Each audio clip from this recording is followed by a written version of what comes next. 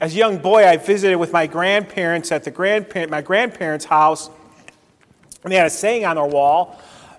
Excuse me. I didn't understand it when I was a kid, but I understand it now. And the sign said, "We get too soon old and too late smart." Did you catch it? By the time we get the wisdom we need for life, our life is almost over. That's a paradox of life. A paradox of life are two opposing truths at the same time. When will I be gracious and kind, and when do I need to be assertive and firm? The challenges of life, how do I deal with certain situations? If my child comes home with a bad report card, what do I do? My teenager comes home with a speeding ticket, how do I deal with that? Do I pay for it? Do I make them pay? If my child wants to take some extra courses or go on a school trip, who will pay for that? We have all sorts of challenges in our lives that we deal with.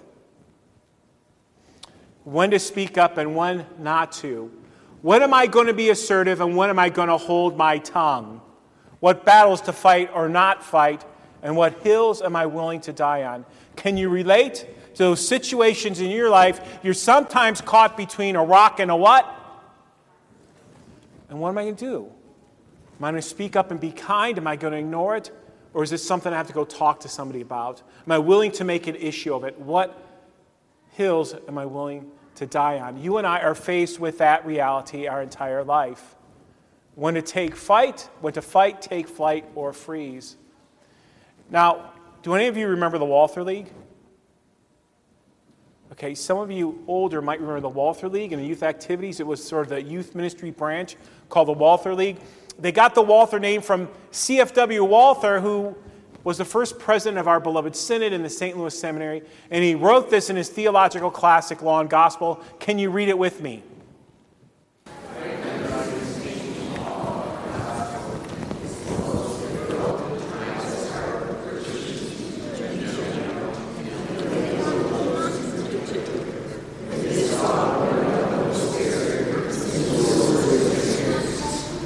Rightly distinguishing when to know when to speak up, when to know when to be assertive, when to know when to be kind and gracious is the most difficult art.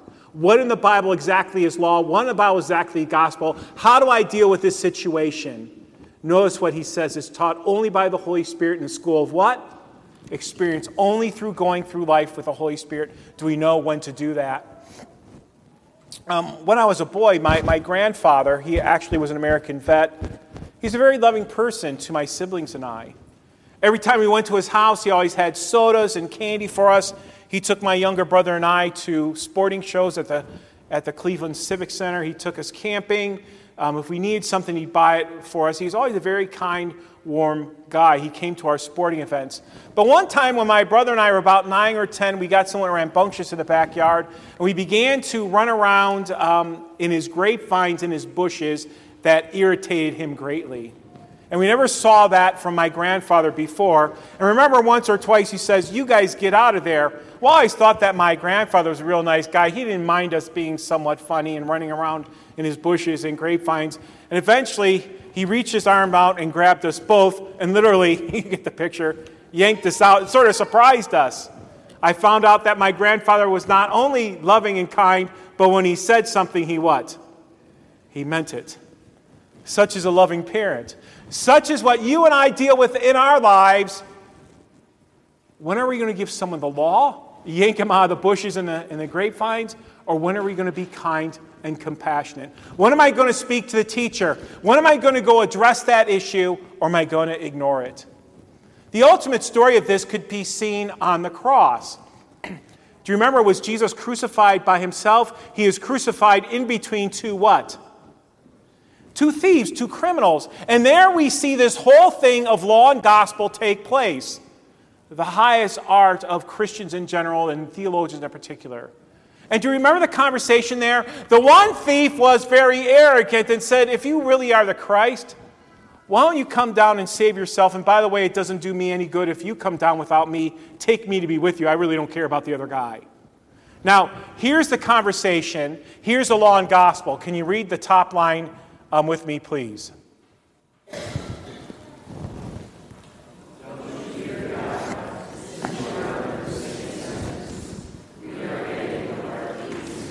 Yeah, the other guy spoke up and gave him law. What's the matter with you? This man's done no wrong. You're on the cross because you did bad. The law was given to him. By the way, our Lord did not say a word to that man. He simply ignored him. That was not good. But here's the gospel response. Can you read the bottom line with me?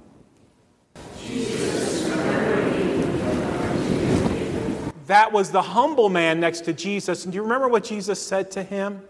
Say it with me. Today you'll be with me in paradise. There it is, friends, the paradox. When to give law to speak up, as the one thief did.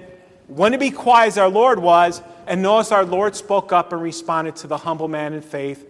Today you'll be with me in paradise.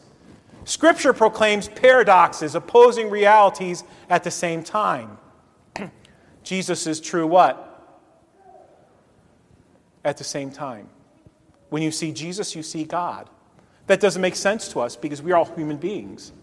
I'm a man. Jesus is a man. He breathed, he slept, he ate, he talked, he walked. But yet at the same time, he is who? God. Jesus thirst. But at the same time, Jesus changed water into wine. Somebody told me an odd joke. Can I share it with you? A woman received a $100 gift. And so she said, what shall I do with it? And someone says, be like Jesus with it. So you know what the woman did? She turned the $100 into wine. Okay? Bad joke. Jesus didn't need to use money. He changed it by himself. True man and true God. We are sinners and saints. I don't think I know what you mean by that, Pastor. Well, you and I by nature are sinners and we sin every day. And by the way, we're going to sin until the day we what? Yet at the same time, by Christ and faith for us who believe, we are saints. One moment we could be kind and caring, and the next moment we could be selfish and caught into sins. We are what at the same time? Say it. Sinners and saints. Paul says this, the things I don't want to do, I what? And the things I don't want to do, I do, and the things that I want to do, I what? Don't do. We're sinners and saints. Here's another paradox. Scripture's law and gospel. You read the Scripture, you're going to get beat up. It's going to show you to be a sinner, at the same time be restored. Scripture, God is gracious and forgiving, yet holy and just. I should say my grandfather is like God. Good parents in many ways are like God. They know when to give law and gospel. And finally, let what? Don't be interested in my interpretation of Scripture, and I'm not interested in your interpretation of Scripture. Let Scripture do what? Interpret itself. These are paradoxes that we deal with in our Christian life and a Christian walk. So we come to Malachi 4. Well, who is Malachi? Well, Malachi is the last book in the Old Testament. It's the last words from the Old Covenant. And for 4 centuries, from 400 BC until the birth of Christ, God goes silent. He doesn't speak. The last person he speaks through is Malachi. And guess what? Malachi proclaims the paradoxes of law and gospel. So let's talk about law. Malachi says we are arrogant evildoers and our relationships end in ashes. You ever have any of your relationships end in ashes? Broken relationships with family or friends? Ever been arrogant or evil? That's the law that Malachi proclaims. Can you read this with me?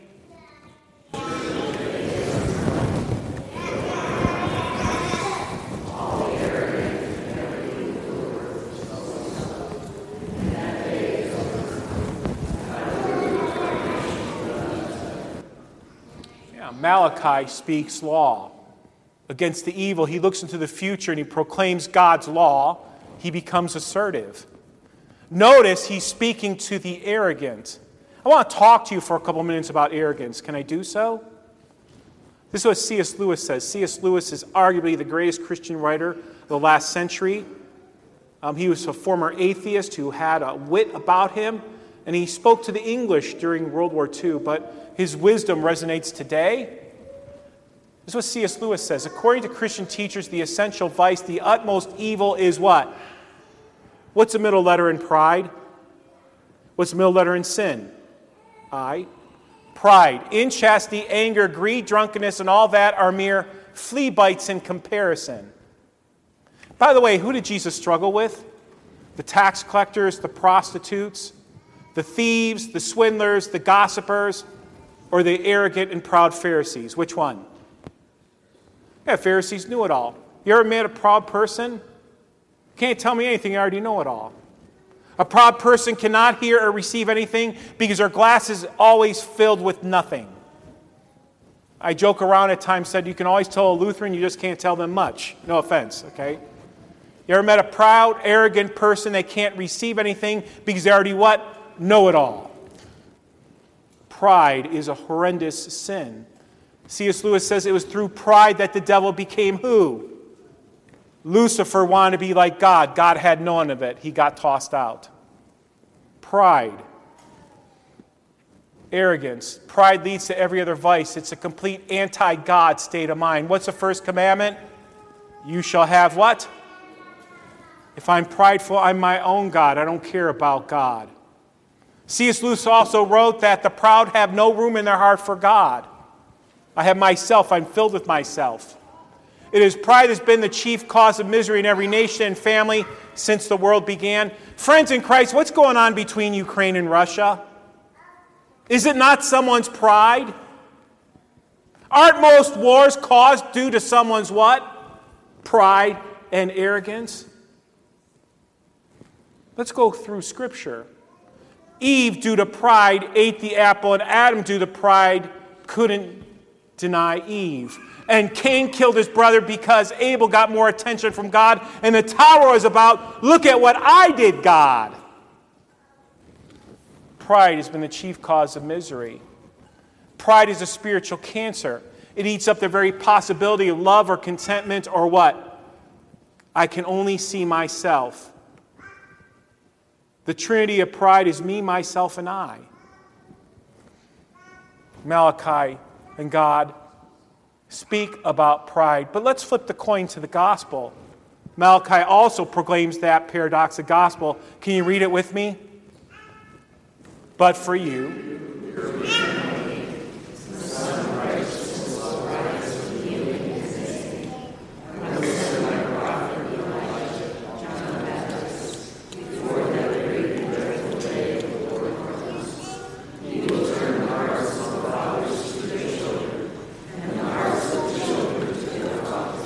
notice the gospel, I will bring healing with me. I will send John the Baptist to proclaim. I will turn hearts so they're not filled with pride, but they will mend each other. And healing will be in my name. Malachi also proclaims gospel. When I think about gospel, I think about faith and humility that comes with it. Let's see what C.S. Lewis says about humility and faith. And you will go out, this is what Malachi says, you will go out and dance and leap like calves released from the stall. We, crushed by the law, yet redeemed by Christ, will dance with joy. Let's hear about humility. Humility is one of the most essential things that characterizes what? True Christianity. Humility, one will not be thinking of humility as one will not be thinking about themselves at what? C.S. Lewis says this, you want to know how you can tell when you meet a Christian? A Christian will never come out and tell you they're a Christian. If you ever met a Christian on the street, they'll say, how are you doing? How's your family? How's your health? How are your children? What's concerning you in your life? C.S. Lewis says a Christian will only be concerned about who? You. Pastor Luring preached this in his sermon all the time. Do you ever hear the acronym JOY? Jesus, others, and who? Yourself. Humility, I'm not thinking about myself, I'm thinking about you. Christian humility is a grace that is precious in the sight of God. I think about others. I think about our trunk or treat, and we asked our cross-training students, 6th, 7th, and 8th grade, come and help us with trunk or treat. We have like 500 visitors and guests in our building. And I said, when you come up to us, I want you to ask us, how can I help you? Because you had so many people in our building. How can I help you? Humility is grace and precious in the sight of God. And by the way, when Malachi speaks of this, who will deal with evildoers and who will bring healing in his name, who's he ultimately talking about? Say it. Jesus will. He continues to speak today. His law against the evil, arrogant, and gospel for the humble. Gospel for the repentant. Paradoxes of God. The law that burns and the gospel that restores. May we sinners and saints dance and leap in humility with united hearts, with honor toward God and others. And how about this for a closing thought? It's a paradoxical statement. Read it with me.